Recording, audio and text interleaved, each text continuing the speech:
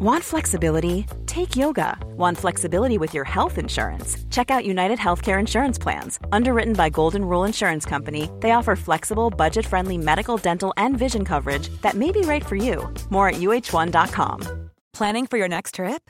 Elevate your travel style with Quince. Quince has all the jet-setting essentials you'll want for your next getaway, like European linen, premium luggage options, buttery soft Italian leather bags, and so much more. And is all priced at 50 to 80% less than similar brands. Plus, Quince only works with factories that use safe and ethical manufacturing practices. Pack your bags with high-quality essentials you'll be wearing for vacations to come with Quince. Go to quince.com/pack for free shipping and 365-day returns. Mother's Day is around the corner. Find the perfect gift for the mom in your life with a stunning piece of jewelry from Blue Nile. From timeless pearls to dazzling gemstones, Blue Nile has something she'll adore. Need it fast? Most items can ship overnight. Plus, enjoy guaranteed free shipping and returns. Don't miss our special Mother's Day deals. Save big on the season's most beautiful trends. For a limited time, get up to 50% off by going to BlueNile.com. That's BlueNile.com. I'm Rosemary. I'm Beatrice. And this is Not Without My Sister. We should say at the very top of this podcast, we are in fact sisters. Happily. Aren't we, Beatrice? Look, we are sisters. You seem very unsure about this. You're like, oh, no, we are. We are sisters. In fact, on one occasion, Rosemary on the bus from Galway to Dublin was mistaken for me by somebody who was in my class in college. Do you remember that? There were two occasions. There was one time on the bus in Galway, and there was another time I was walking down Grafton Street, and somebody stopped me and said, "You must be Beatrice McCabe's sister." Oh. And I was raging. Oh, were you? I would have been more raging that like the person who knew me actually very well thought that you were me because I'm almost 7 years older than you. So what does that say about you?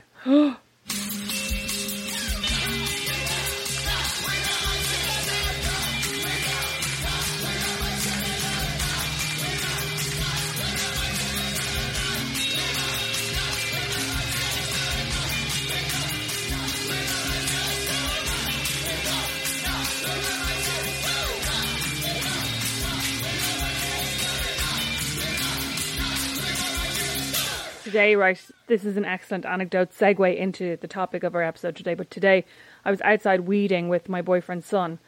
Well, I was weeding and he was just being very ineffectual, but I was pretending he was being good and going, saying encouraging things, and he was like literally just digging up lumps of muck and ignoring the dandelion. Nobody cares about the dandelion roots except me. Anyway, and he was talking about some character in a video game that he wants to be, and he was going, I think it'd be great to be him because he's 20 and he doesn't have to do anything his parents say anymore. And I said, well, I'm an adult and sometimes I still do what my parents say. And he looks at me and he goes, yeah, but like this guy has a job.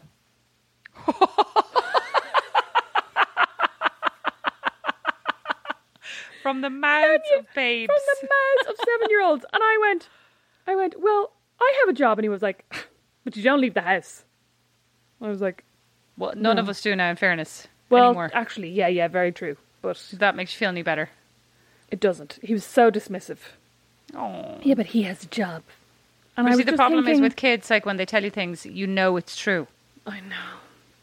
And I was just thinking, like, little does he know now, I'm going to record an entire, like, hour-long ramble with my sister about our careers. I do have a job. You're like, I'm planning to work for at least an hour today.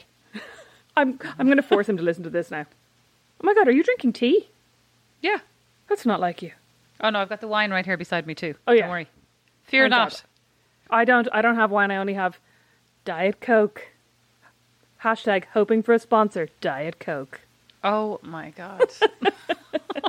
I don't know that we're the best representations of Diet Coke, no offence.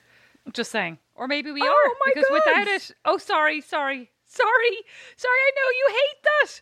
I should say I am not the best representation. Oh my God, sorry. That is honestly... I hate that. I hate sorry. more than when somebody lumps you in with their own body issues. I'm sorry. Because I have a friend who used to do that to me all the time. Be like, I'd see her at Christmas and she'd look at me real like sympathetically and go, how are you getting on with the diet? And I'd be like, sorry. I'm on a fucking diet. No, obviously I was like totally raging. It's like, I'm getting on great, can't you tell? Okay, well, moving on. I didn't mean that. It was about me. You're right. That was projection. You do you. I will. Moving on. You do you me. Excuse me. Oh my God, so embarrassing. Anyway, moving on. Today we thought we'd talk about our careers because they're great. Because they're great. We're real high achievers, but also because we asked in the last podcast for people to suggest things that they'd like us to talk about, didn't we? We did. Yeah, and we got a long list of things. Lots of them were about Beatrice, which was very annoying. Like, tell us more about your sister. How did she end up in America? Tell us more about your sister's life in America. But in fairness, you can't really complain. I don't think there's anything about your life that people who follow you or interest in you don't already know, like down to the most intimate detail, as our mother would say. Much to our mother's chagrin. I hate when Rosemary's on the radio. I hate the stuff she talks about. She just shares everything. I got a text from her as she was listening to, I think it was episode 3, where I was talking about being in France and that German guy sitting down beside me and putting his hand on the gusset of my knickers. And she texted me and was literally like, this podcast, with a capital P, this podcast is not for your parents. Why did you tell us to listen to this? Oh my God. Why did you tell her? You should have been like, don't bother listening to that episode. It's crap. I didn't tell her to listen to that. I actually assumed. You shouldn't be complaining. You've always been complaining she never listens to your capital P podcast, and now she's listening. She has never listened to a single one of my capital P podcasts until you appeared on it. And now that we are doing a podcast together, she is listening to every episode. What does that say to you? Maybe you're the favourite. Oh, Rosemary, let's move on. Let's talk about our careers. Let's get into the meat and potatoes of the conversation, as they say in Ireland. Yeah, exactly. Do they say that in Ireland anymore? No. Did they ever, actually? No. Let's start with you, seeing as you're the one people are most interested in, and then they could just switch off for the second half. You're so self-deprecating. It's ridiculous. Go on. I'm very humble. #stay humble. Beatrice, tell us about your amazing career. How did you get to where you are now, the dazzling heights of Fort Wayne, Indiana? You bint. I like to say, Rosemary, as a joke, and then I always regret it because it's generally people in Fort Wayne that I say it to, that I have done my career backwards. So I started out in Milan, went to Paris, to New York, had a small trip to Dallas, and then ended up in Fort Wayne. And correct, I say that is not necessarily the normal arc of a fashion career, but I actually don't even know necessarily that I work in a fashion company anymore. It's more like Vera Bradley's kind of unique. But I did start out in fashion. So I studied fashion at NCAD. I did a joint course, what's called History of Art and Design and Fashion. Oh, yeah. When you first studied fashion design, what did you did you imagine you were going to be a fashion designer under your own name and your own brand? Was that kind of the did you have a dream in that way, if you know what I mean? Not necessarily. I just thought I would design clothes. So that's probably the first correction that happened to me, so to speak.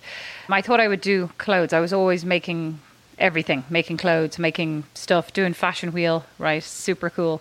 Oh my God, making clothes. Do you remember you made my confirmation dress? You're so ungrateful. No. I was that really glorious grateful. shift. I really wanted like a chic little 90s secretary, which is what I got basically, like a little shift dress in a pinstripe. But remember, Mom's heart was nearly broken because you were finishing it the night before the confirmation. Like Mom had been saying for weeks, Beatrice, you really want to get that started. And like you're a bit like me, I think, in that like you're very good at doing things at the very last minute. Very good at it. And this was the very, very last minute. I also made my own Deb's dress. You're reminding me now, that orange thing, that bright orange thing that like. When it was gorgeous. I felt gorgeous until I got there, and then I was like, ugh, everybody's dressed like a princess, like they're going to the princess ball. No, I mean, it wasn't necessarily that. I just looked like I was at a different event, and my purple feather boa. I still love that colour combination. That's why I ended up in Marnie. It's all purple and orange and avocado. You looked really cool. We must actually dig out a photograph. Oh my God, there's a terrible photograph, I think, actually, of the two of us standing in the sitting room, and you're going to the Debs, and I'm wearing a fleece. I don't know why Mum couldn't put something nicer on me. I have some photographs somewhere, but loads of them are in black and white, which is really annoying. Like it was so trendy for a while, annoying. You know. But it's really hard because then you can't kind of date it, you know. But that's probably an advantage because you could pretend it was like chic and black and white. Like you could pretend the dress was black and white. You're right. Well, I mean, it was cool. I mean, it was cool. It was cool. I have some photos of that somewhere. And then and in college I did my I took a year out actually because I hated my fashion course, but it was more the politics of it. I took, I did 3 years. I did my Erasmus and I went to Milan because I just always wanted to go to Italy. Like I always wanted to live in Italy, and obviously it's a big capital of fashion, famous, renowned for that. And I wanted to learn Italian, and I fancied all the like art history, etc. So it was like just kind of, that was my dream, So I did my Erasmus and I went there. I went to Milan, right? Wasn't it Milan? Yeah. Did you go to Milan or did you go to Bergamo? No, I went to Milan. I worked, my first job was in Bergamo, but I went to Milan and I was underwhelmed by the college that I went to, because like in NCAD we had at least, knitting machines, and over there I went to my first knitting class and they all whipped out their knitting needles. Now you would have loved it actually, but I was very taken aback. Sorry, Beatrice, I would have hated it. They would have been like knit. It would have been like knit 10 rows, and like 40 minutes later I would have still been on row 8. Well, I like the fact that just like today, the boys came in before this and asked Rosemary if she would knit 2 Yoshis. She's like, yes, get back to me in 2 years. But I mean, I don't know if you've actually met these children. I think you have, because now that you've offered them something every single second of every single day, they're going to be waiting for this knit Yoshi for the next 2 years. So you better get knitting. No, I actually think I'm safe, because Bo cycles through his Yoshi obsession very quickly. So it'll be Kirby's in 2 weeks, and then it'll be something else. Oh no, it's full on. With the masks, it's currently masks, Nerf guns, and masks. They love wearing these masks around their lanyard, their Vera Bradley lanyards. Like, they look the epitome of chic. Anyway, so I went to Milan. I don't remember this at all. Yeah, and I lived with various different people. Thanks. I lived with various different people, and I was only there for 3 months. Oh, okay. It felt so it very wasn't long. A whole year. Yeah, no, only for 3 months, and it was hard because I didn't have the language, at all. Hadn't ever studied Italian, etc. But I mean, it was great. It was very exciting and very kind of inspirational. But I don't know that I got an awful lot out of the college itself.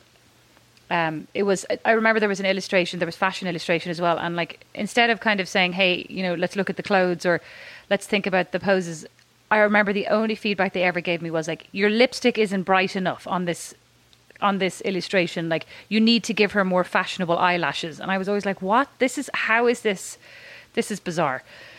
So then I went back, took a year out.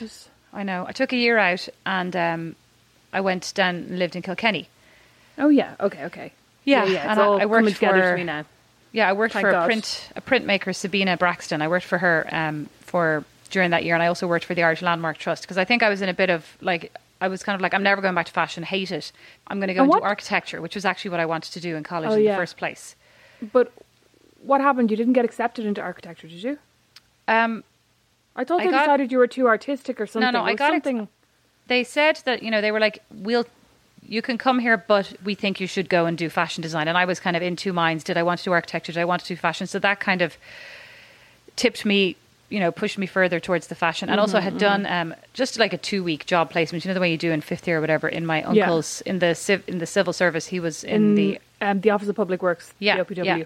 Actually, I enjoyed it, but I think I was more like, oh my God, fashion's going to be so, exciting and glamorous, etc. Although I still think architecture would be great.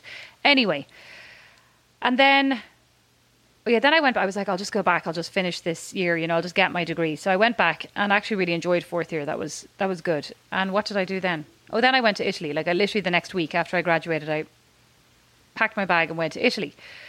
And I stayed there with my cousin. My cousin lived there, our cousin.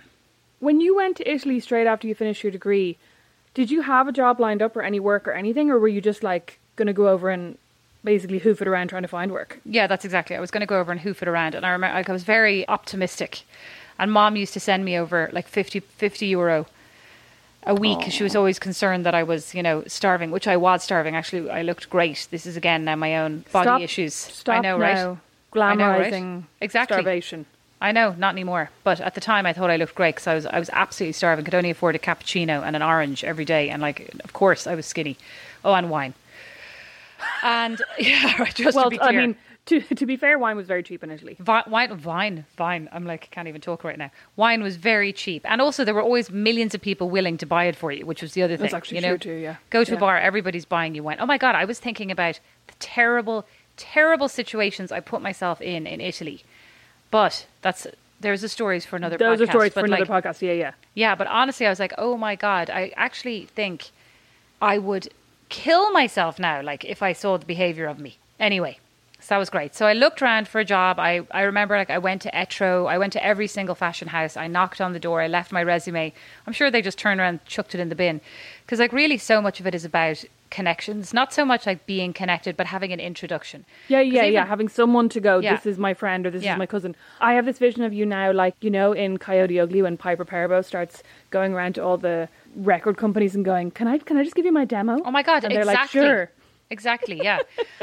And finally I went to a company, like a recruitment agency, and they got me a job. And actually, I think it was so shady now when I think about it. They got me a job with Fiorucci, wasn't it? Yeah, with Fiorucci. But it was like a licensee. Fiorucci's making a big comeback. Yeah, well, I mean, they've always been cool, but this company actually owned the license for Fiorucci. So it was out in Bergamo, and I used to get up every morning at 3 a.m. to get a lift from one of the guys who worked out there, and he would pick me up out on the road at 3:45, and we would drive the hour and a half. Then I'd do my day's work, and then I would come back the hour and a half and do the whole thing. I'd probably go out, drink loads of wine, and then get up at 3 a.m. So I did that for about 3 a.m. Yeah, I was very dedicated. When I say to people, like, I worked really hard. So I got up, did that. I'm horrified. I'm like, and then, remembering the like handful of times I got up at 4 a.m. to go to the gym with my mad friend Neve. Well, I'm like, that was hard. But then I used to come home and get back into bed at like 5:30 for 2 hours, 3 hours. Well, it was after about the first 3 months. So this should have been, I mean, obviously in hindsight, this should have been the writing on the wall. You know, after the first 3 months, I worked with 2 girls, just me and these 2 other girls. And it was great fun. Like we just sketched clothes all day long. It was fantastic. And they lived there in a hotel that was paid for by the company. And I was always like, why am I the mug? This is my common refrain throughout my career. Am I the mug? Anyway, eventually they were like, your paycheck's going to be delayed, but we're going to put you up in this hotel. And I was like, great, right? So they put me up in this hotel. 2 weeks later, we get kicked out of the hotel by the hotel proprietor because bills have not been paid. And we've been like putting everything on our room service, etc. You know, you can imagine. I mean, not like living it up or anything, but we had been ordering. We'd been eating food because we were told to, you know, get your breakfast here, have your dinner here, etc.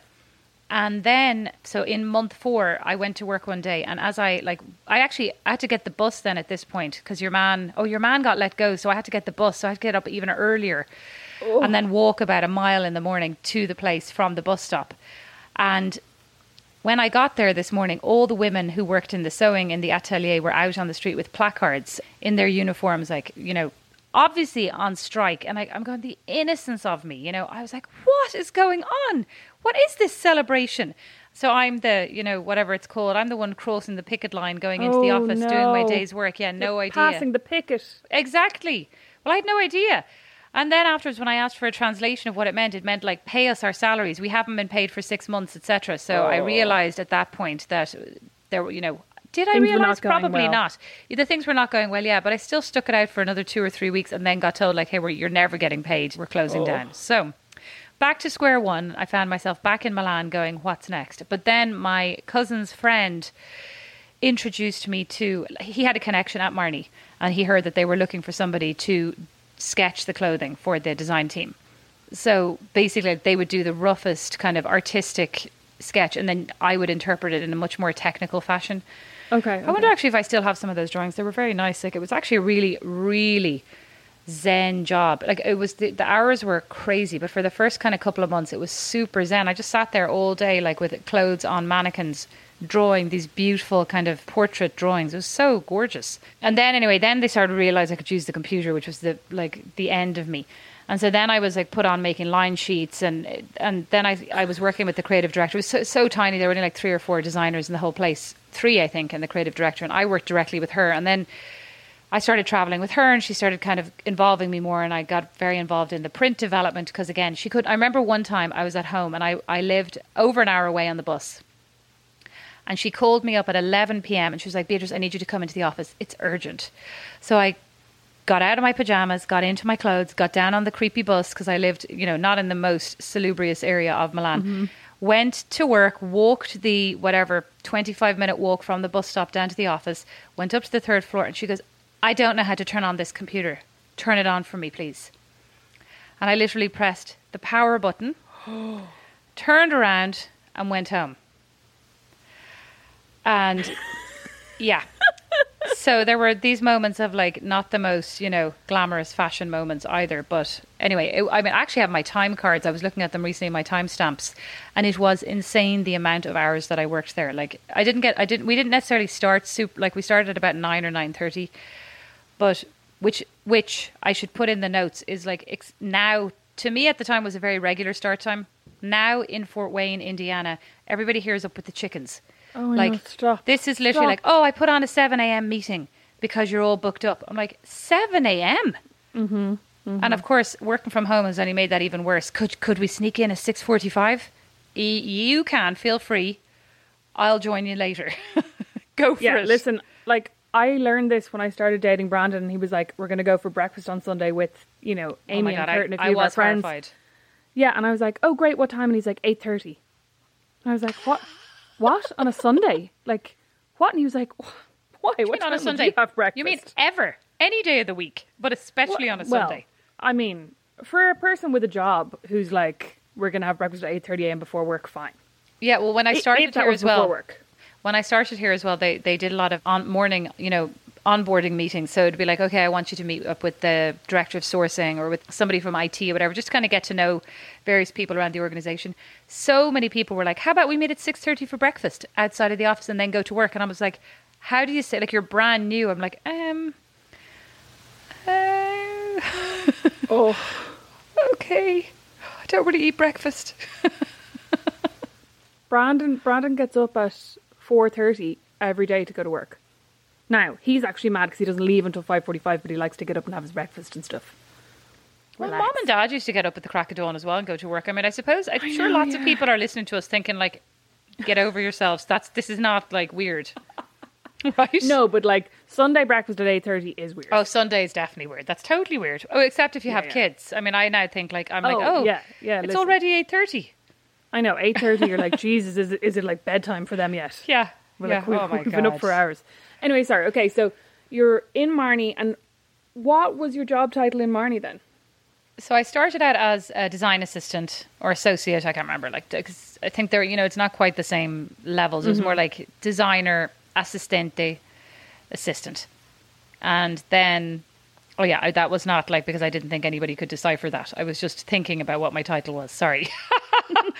And then I moved into accessories and print design. So I did a load of research and like load of vintage buying and kind of interpreted patterns and worked on handbags and shoes. So and jewelry. That was really what I did. I wasn't really involved in the clothing. So it wasn't a choice, if you know what I mean. But once I started working on accessories, I found it really interesting in a way that I wasn't as interested about in the clothing, I was more fascinated by kind of the democracy of a handbag, how it can be for everybody, and how everybody can get this from this product. Everybody can participate. It's much more universal than, say, clothing, where you have to be a certain size for certain brands or a certain shape or certain, Like, also like a certain lifestyle. Yeah, and they're also just really kind of feel good things, everybody can buy a handbag and everybody can enjoy it. Whereas you can buy clothes that can make you feel like crap, this top, I never should have bought it. It's hideous on me. Every time I wear this, I mean, yesterday I went to the office and for the first time ever, and I was like, I'll try on this shirt that you gave me actually, this leopard crossover shirt. Now, number one, why do people make crossover shirts that do not close and all that happens all day long is my boobs just hang out of it, right? I think that's the one that I actually had professionally seamed because the inside wasn't like Wonderweb. Do you know what I mean? So it just kept popping out. So annoying. Oh, yeah, I know what you mean. The inside seam, like. But also I wore it with like these red earrings and this red skirt, and halfway through the day I was like, I have forgotten how to dress myself. I actually look atrocious. And then Kevin in the office said something to me like, oh, are you auditioning for Falcon Crest? And I was like, I cannot. Like, I literally, yes, Rosemary, thank you for looking shocked. I can't, right? Chic. How rude. And he was dead right. And then I caught a glimpse of myself on the camera and I was like, I look absolutely ridiculous. I look like Alexis Carrington, circa 1982. Which actually sounds cool, but it wasn't a good look for me. And my hair was atrocious. I was looking like a cross between the Grog from Fraggle Rock and Alexis Carrington. It wasn't good. You're obsessed with this Grog. Yeah, well, I'll show you. I'll actually show you a picture. I took a picture the other day of me with my mask and my hair, and I was like, there is something very groggy about this. Yeah. I did. Yeah, a little bit, yeah. Thanks. It was the mask. It wasn't you, it was the mask. Ready to pop the question? The jewelers at BlueNile.com have got sparkle down to a science with beautiful lab-grown diamonds worthy of your most brilliant moments. Their lab-grown diamonds are independently graded and guaranteed identical to natural diamonds, and they're ready to ship to your door. Go to BlueNile.com and use promo code LISTEN to get $50 off your purchase of $500 or more. That's code LISTEN at BlueNile.com for $50 off. BlueNile.com, code LISTEN. Hey, it's Danny Pellegrino from Everything Iconic.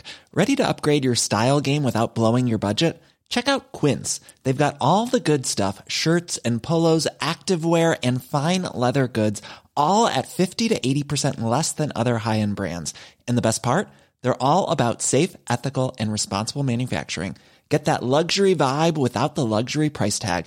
Hit up quince.com/upgrade for free shipping and 365-day returns on your next order. That's quince.com/upgrade. There's never been a faster or easier way to start your weight loss journey than with PlushCare. PlushCare accepts most insurance plans and gives you online access to board-certified physicians who can prescribe FDA-approved weight loss medications like Wegovy and Zepbound for those who qualify. Take charge of your health and speak with a board-certified physician about a weight loss plan that's right for you. Get started today at plushcare.com/weight loss. That's plushcare.com/weight loss. plushcare.com/weight loss. Mom deserves the best, and there's no better place to shop for Mother's Day than Whole Foods Market. They're your destination for unbeatable savings, from premium gifts to show-stopping flowers and irresistible desserts. Start by saving 33% with Prime on all body care and candles. Then get a 15-stem bunch of tulips for just $9.99 each with Prime. Round out Mom's menu with festive rosé, irresistible berry chantilly cake, and more special treats. Come celebrate Mother's Day at Whole Foods Market.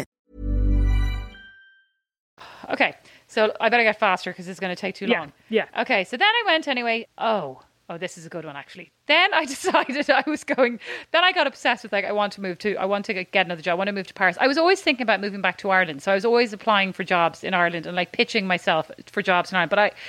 But, and this is connected, I was also very good at Photoshop, right? So I was very good friends with a lot of the people in Marnie, and one of the couples, there was a couple who worked there, and the guy worked downstairs because Marnie actually originally was called Chiwi Furs, and they make all the furs it was a family company, and they made all the furs for Fendi. They still do. Fendi, Valentino, etc. That's how they started out. And then they had 3 sons, and one of the sons married Consuelo, who's the founder of Marnie. And she started it and it was more of an offshoot of the fur. There was a lot of fur in the beginning of Marnie, if you look at it. And then she had really strong kind of colour sense and style sense and a very unique, I think, kind of playful identity. So she started her own sub-brand, which actually became probably bigger than Chiwi Furs at the time, right? That's conjecture on my part, but it seems like it was more of the focus.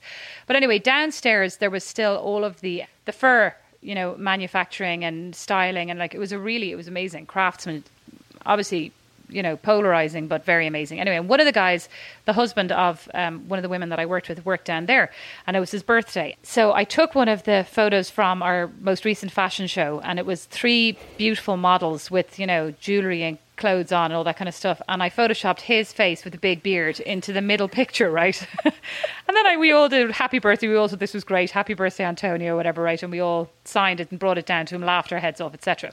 Fast forward about 2 months later, I'm like, I want to get another job, because I'd been there for 3 years, which is a long enough time in fashion, but also I think sometimes to progress you have to leave. You'll have this slow growth within a company, or you can kind of jump up the ladder, up a couple of rungs by moving elsewhere. Especially if a company's small, there's not that much room. Well, actually, you reminded me. Yeah, this was a family-run company, and the daughter and son were just graduating college, and it was very clear that they were going to be, next. And I wanted to grow, and actually loved my job, but I did want to kind of see, get that broader experience. So I wrote to Eden, right? This is so embarrassing. Oh, this is Ali Houston's company? Yeah. I wrote to them and I was like, hi. I think I know where this is going. I was like, I really enjoy your company. I appreciate the purpose-driven nature of it, etc. As an Irish person, I can really relate to this. I have this experience. I these capabilities, and my attention to detail is, top notch, basically. And then I attached a load of examples of my work, right? Sent it off. Never heard anything. I was like, the cheek of them. Can't believe they never write back, because that was also my naivete at the time, right? Next thing you know, like a couple of weeks later, I'm like scrolling through. I'm like, I'm going to look again. That was a really great letter. And I sent them really great work examples. I'm going to check this out. I can't believe they never replied to me. So I'm scrolling through these attachments and I'm like, that's a phenomenal bag. I can't believe they wouldn't answer me. And then that's a beautiful print, the cheek of them. And then I go to the picture of the 3 models and it's sadly the wrong one with Antonio in the middle, this big bearded head. I just can't imagine what they were thinking. Oh, so embarrassing.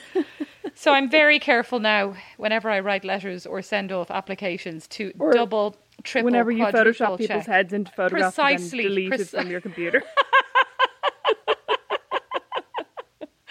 So true. Oh my God, I'm now remembering a particularly horrifying... Oh, that was brilliant. Amsterdam for Mom's 60th. Oh my God, this was brilliant. My face into her head or vice versa. Yes. And it was like exact same person. Literally doppelgangers, but you were in the exact terrible. same pose at the exact same angle at the table. Wearing very similar earrings as well. I was looking for that picture recently and I couldn't find it. You're going to have to find it. I couldn't find it either. 2G. It's amazing. Okay. So I applied for, and then I got contacted by a headhunter in London saying, hey, we have a company in Paris that's looking for accessory designers. And I was working with my friend at the time. And so, we said, we'd both like to come, myself and Julie. As design partners, wasn't it? Yeah. And we were like, let's pitch ourselves. Let's pitch both of us. And so we went over, we met John Galliano, which was very exciting. And we got the job. And so we both were working there in Paris. And that was really exciting. And we were there for 3 years. And then...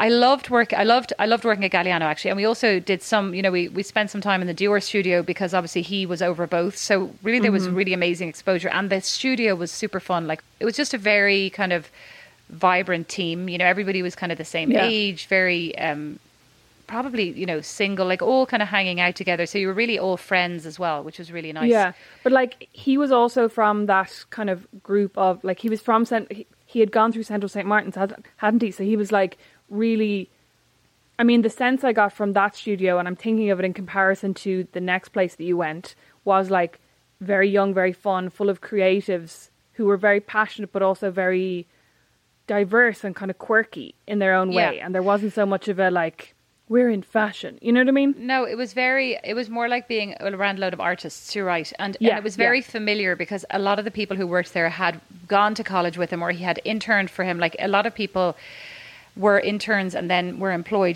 so it was a very kind of loyal band of friends, working together.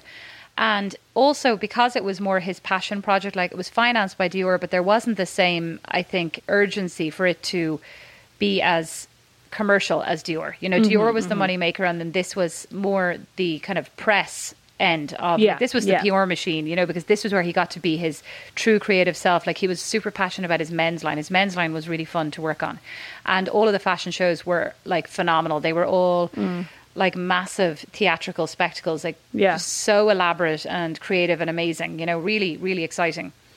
And so, but after a while I kind of started to think, like, from my own perspective, like, I want to understand how to run a business. I want to understand what the mechanisms are that make something commercial. And working on something so kind of avant-garde, you never got to see anybody wearing it, because A, it was so expensive, and B, it was such a limited edition. He had one store. He had some wholesale, like, retail partners, but the majority of the business was actually private clients.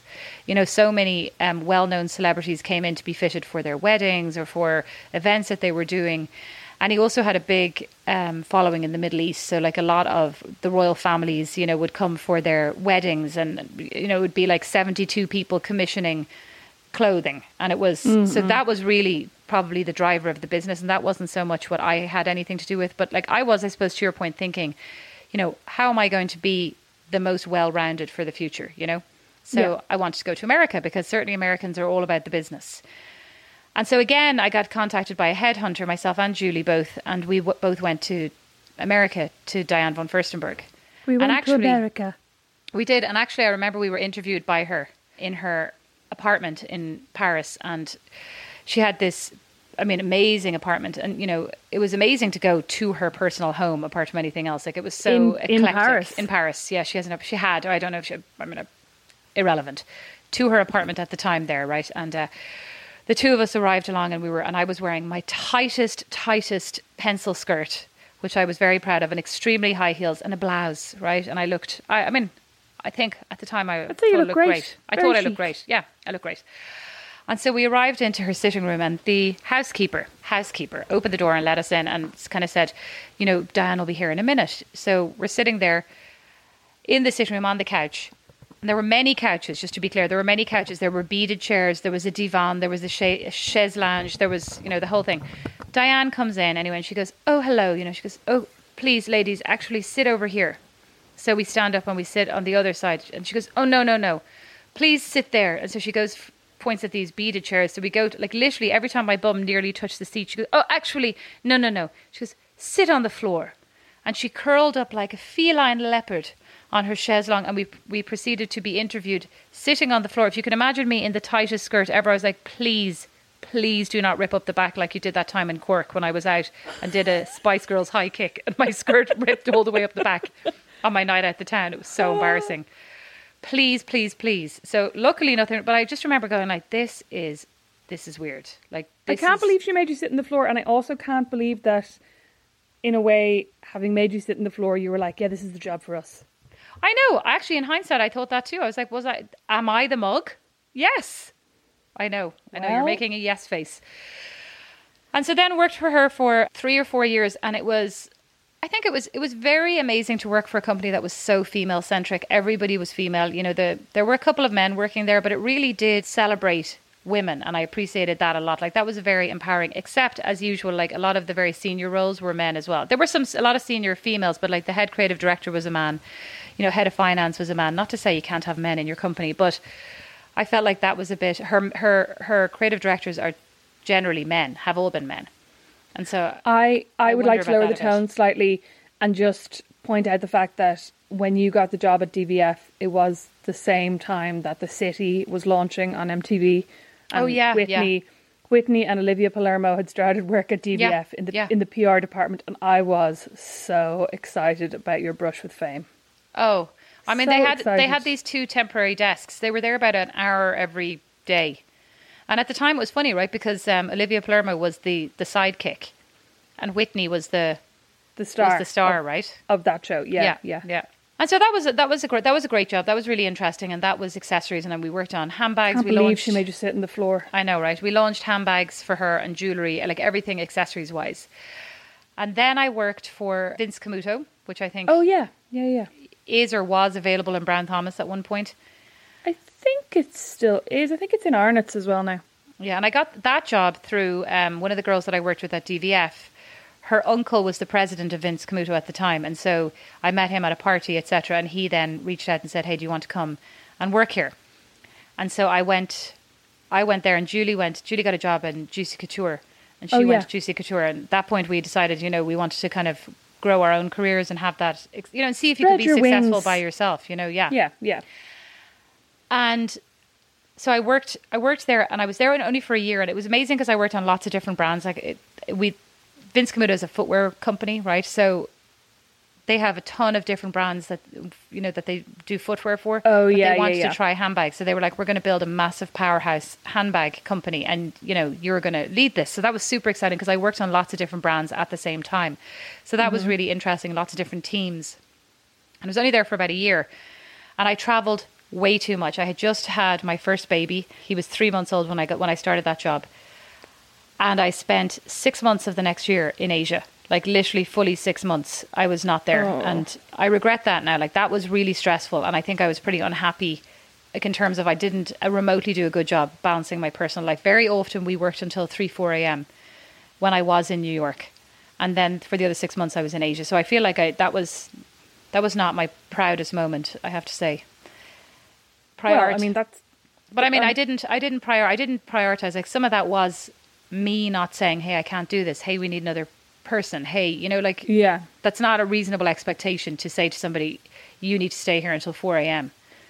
Yeah, but it's also really hard to be in a position where you're being given a lot of responsibility and to stand up and say, "We need someone else," which can sound like I can't do this on my own. But I mean, you know what I mean? Like, no, not really. I mean, I don't agree with you, because I hear what you're saying, but I mean, I think we're led to feel like that. You know, that's but that's a convenient thing for us to feel. I don't think I felt like I could. It just never occurred to me. I would think I was so sleep deprived and so emotionally drained and so emotional after having my first baby, like that I really didn't even know what I was thinking. You know what I mean? I didn't like.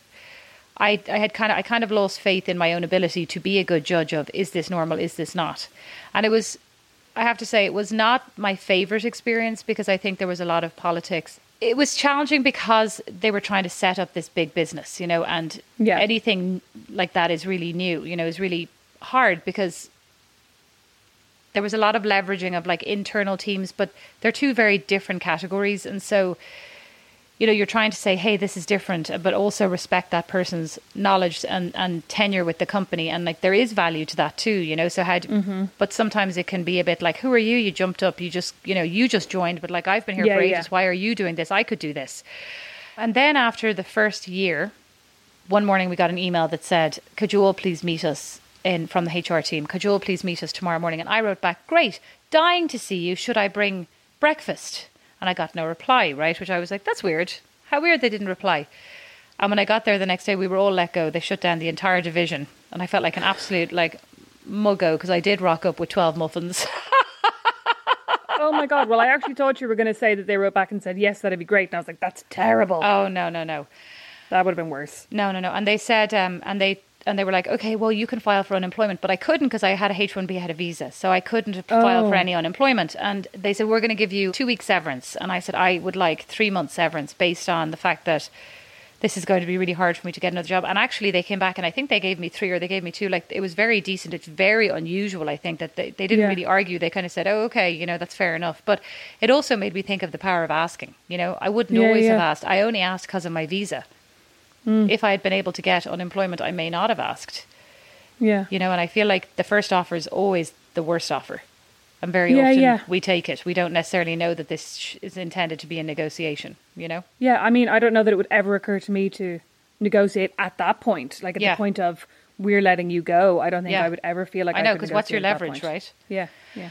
So then I went to work for JCPenney, and this was supposed to be super exciting when Ron Johnson took over, and he was totally revamping it. And there was a really amazing cast of creative people. There was RuPaul, can't remember what her name is, from Barney's. She has amazing style, like an amazing fashion guru. There was Nick Wooster, right? I think everybody, well, he's a very famous menswear, again, kind of fashion expert. And all of these people had been brought in to really rethink what, you know, a modern day department store should be like. So it was super energetic and energized and exciting. And again, I was over multiple brands, and it was an exciting time. And the first week that I was there, my boss and my boss's boss and everybody who hired me was let go. So that was alarming. Right, that was alarming. And so then it kind of morphed into, Ron Johnson was having a lot of problems. The teams weren't really on board. The buying teams who'd been there for kind of 30 years were like, this one is not, like, he's telling us to do one thing, but we know what we're doing, and we're going to do what we're going to continue doing what we've been doing. And so there was a lot of internal friction. And he didn't really, it didn't really go down very well with all the people JCPenney's in Texas. Is based in Texas, and I was in the New York office, and it didn't really sit very well that he kind of came in and brought in all of these new people, instead of, again, kind of saying, hey, what experience is already in the building? You know, how can I get you? And I don't think there was great communication. It was more like this crack team is sort of reinventing everything, and we'll let you know when you need to execute it, versus like bringing you on the journey, you know? Yeah. And so I think that didn't go really well. And also it was very old fashioned, because JCPenney was like, you know, is I think 100 years old or something, like a very traditional retailer. And so they had a lot of things, like the executive office for this leadership team was up on the second floor. And it was one of the only things that was like up in this kind of weird bird's nest annex. And there was a separate entry from outdoors, and you could bypass like all the plebs basically, you know, and that was how it worked. Like, they would come in, they would land their helicopter on a Monday, they would all take the back stairs up. They would have their private dining room and, you know, the private chef, and never kind of rub elbows with the hoi polloi, so to speak. And I think that also, I mean, as you can imagine, did not go down very well. It was like, what are we, chopped liver, as they say in America? Am I the mug? Am I the mug? Exactly. I remember when I first learned that phrase, I was like, chopped liver, what does this mean? I'm actually a moron. Anyway. What does it mean? It means like, what am I? Chopped liver? Who likes chopped liver? Nobody. I've had a very delicious liver stir fry in my day. Well, and I'd like to say, and that example that you just heard there was why I don't do American accents. I actually do them, but that is why I am not renowned. Only I am good at them. I am not known. You're not good at them. I am not known for my American accent. And then I got a job at Fossil, also in Dallas, but this time we moved to Dallas because we were pregnant with my second child. Actually, I have now gotten 1, 2, 3. How many jobs? Loads of jobs while I was pregnant. Oh, which yeah. I think is actually also unusual. Well, so while you were on maternity leave at Nash, you got the job at Vince Camuto. Yeah, but that was kind of fine because I was not pregnant. Yeah, so you were coming back to work. And then while you were pregnant with Bo, you got the job at Fossil, wasn't it? I was 5 months pregnant, yeah. And then while you were pregnant with Chance, you got your next job. Yeah. And every single time I went for the interview, got the job offer, and then said, hey, I'm pregnant. And every single time they were very nice and accommodating, which I presume they have to be. It was so much stress. Do they have to be in America? Yeah. They certainly can't say we're rescinding that offer because you're pregnant. I mean, they could say we're actually rescinding the offer because we're not hiring for this role anymore, etc. But I think it would be dangerous. But it was very alarming. Anyway, and so I worked there for 3 years, and that was really interesting because it was a lot of categories that I'd never worked on before, like watches, men's. Well, I worked on men's at Galliano, but it was more commercial. But it's very commercial, very business driven. Like it's a $1 billion business, you know.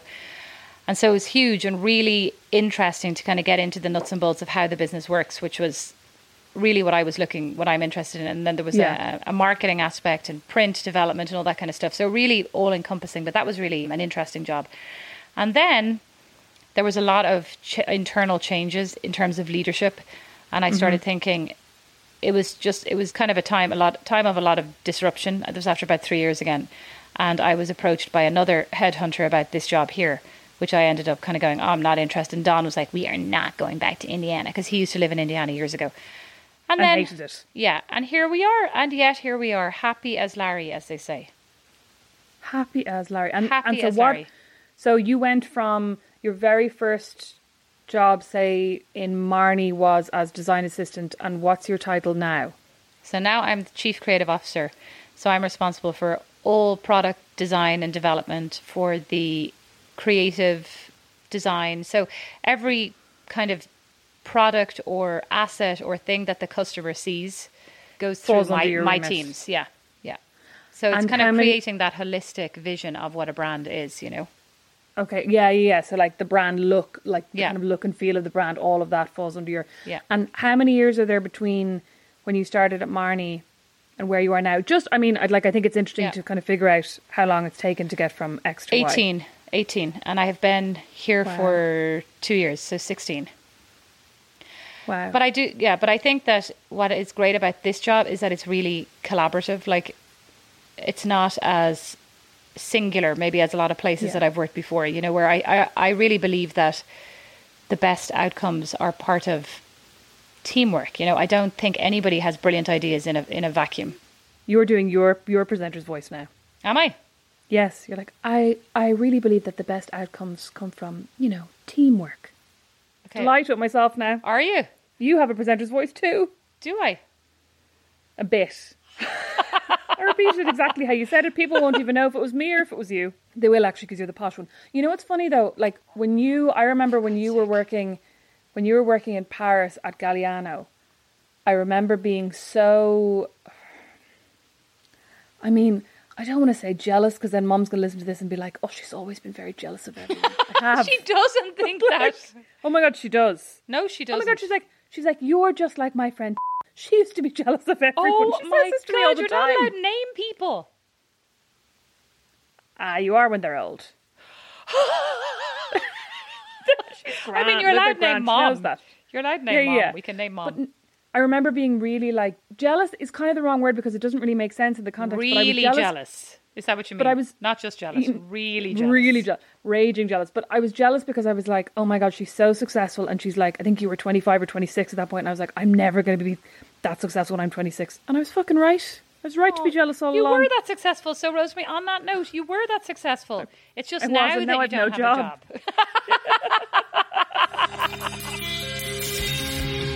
It turns out that chatting through somebody's 25-year plus career takes longer than you think, so part 2, where we discuss my career, is coming next week. Not Without My Sister is produced by Liam Geraghty. Sound editing and original music by Don Kirkland, and our original illustration is by Lindsay Nielsen. Not Without My Sister is a member of The Warren, the home of great Irish podcasts. As is my podcast, Meet Your Maker. You'll find more great shows at thewarren.ie. Okay, I have 2 new obsessions that I need to share with you. Impress No Glue Press-On Manis and Impress Press-On Falsies Lashes. Trust me, these are getting ready game changers.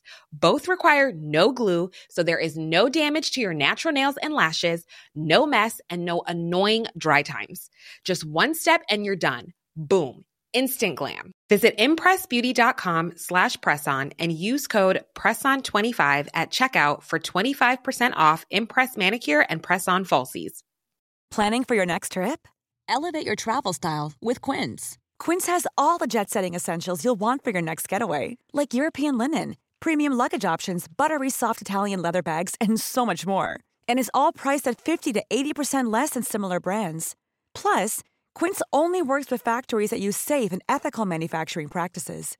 Pack your bags with high-quality essentials you'll be wearing for vacations to come with Quince. Go to quince.com/pack for free shipping and 365-day returns. Mom deserves the best, and there's no better place to shop for Mother's Day than Whole Foods Market. They're your destination for unbeatable savings, from premium gifts to show-stopping flowers and irresistible desserts. Start by saving 33% with Prime on all body care and candles. Then get a 15-stem bunch of tulips for just $9.99 each with Prime. Round out Mom's menu with festive rosé, irresistible berry chantilly cake, and more special treats. Come celebrate Mother's Day at Whole Foods Market.